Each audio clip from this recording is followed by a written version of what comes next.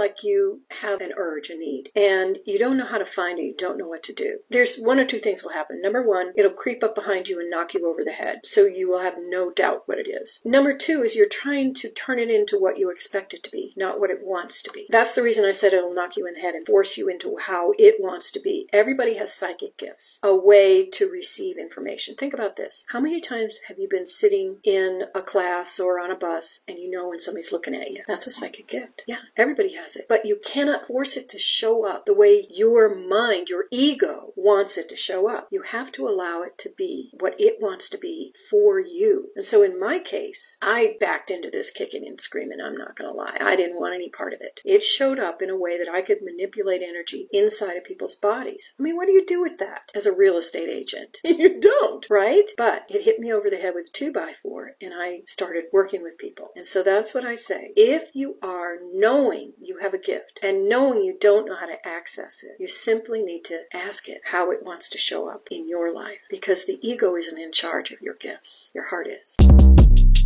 Shortcast Club.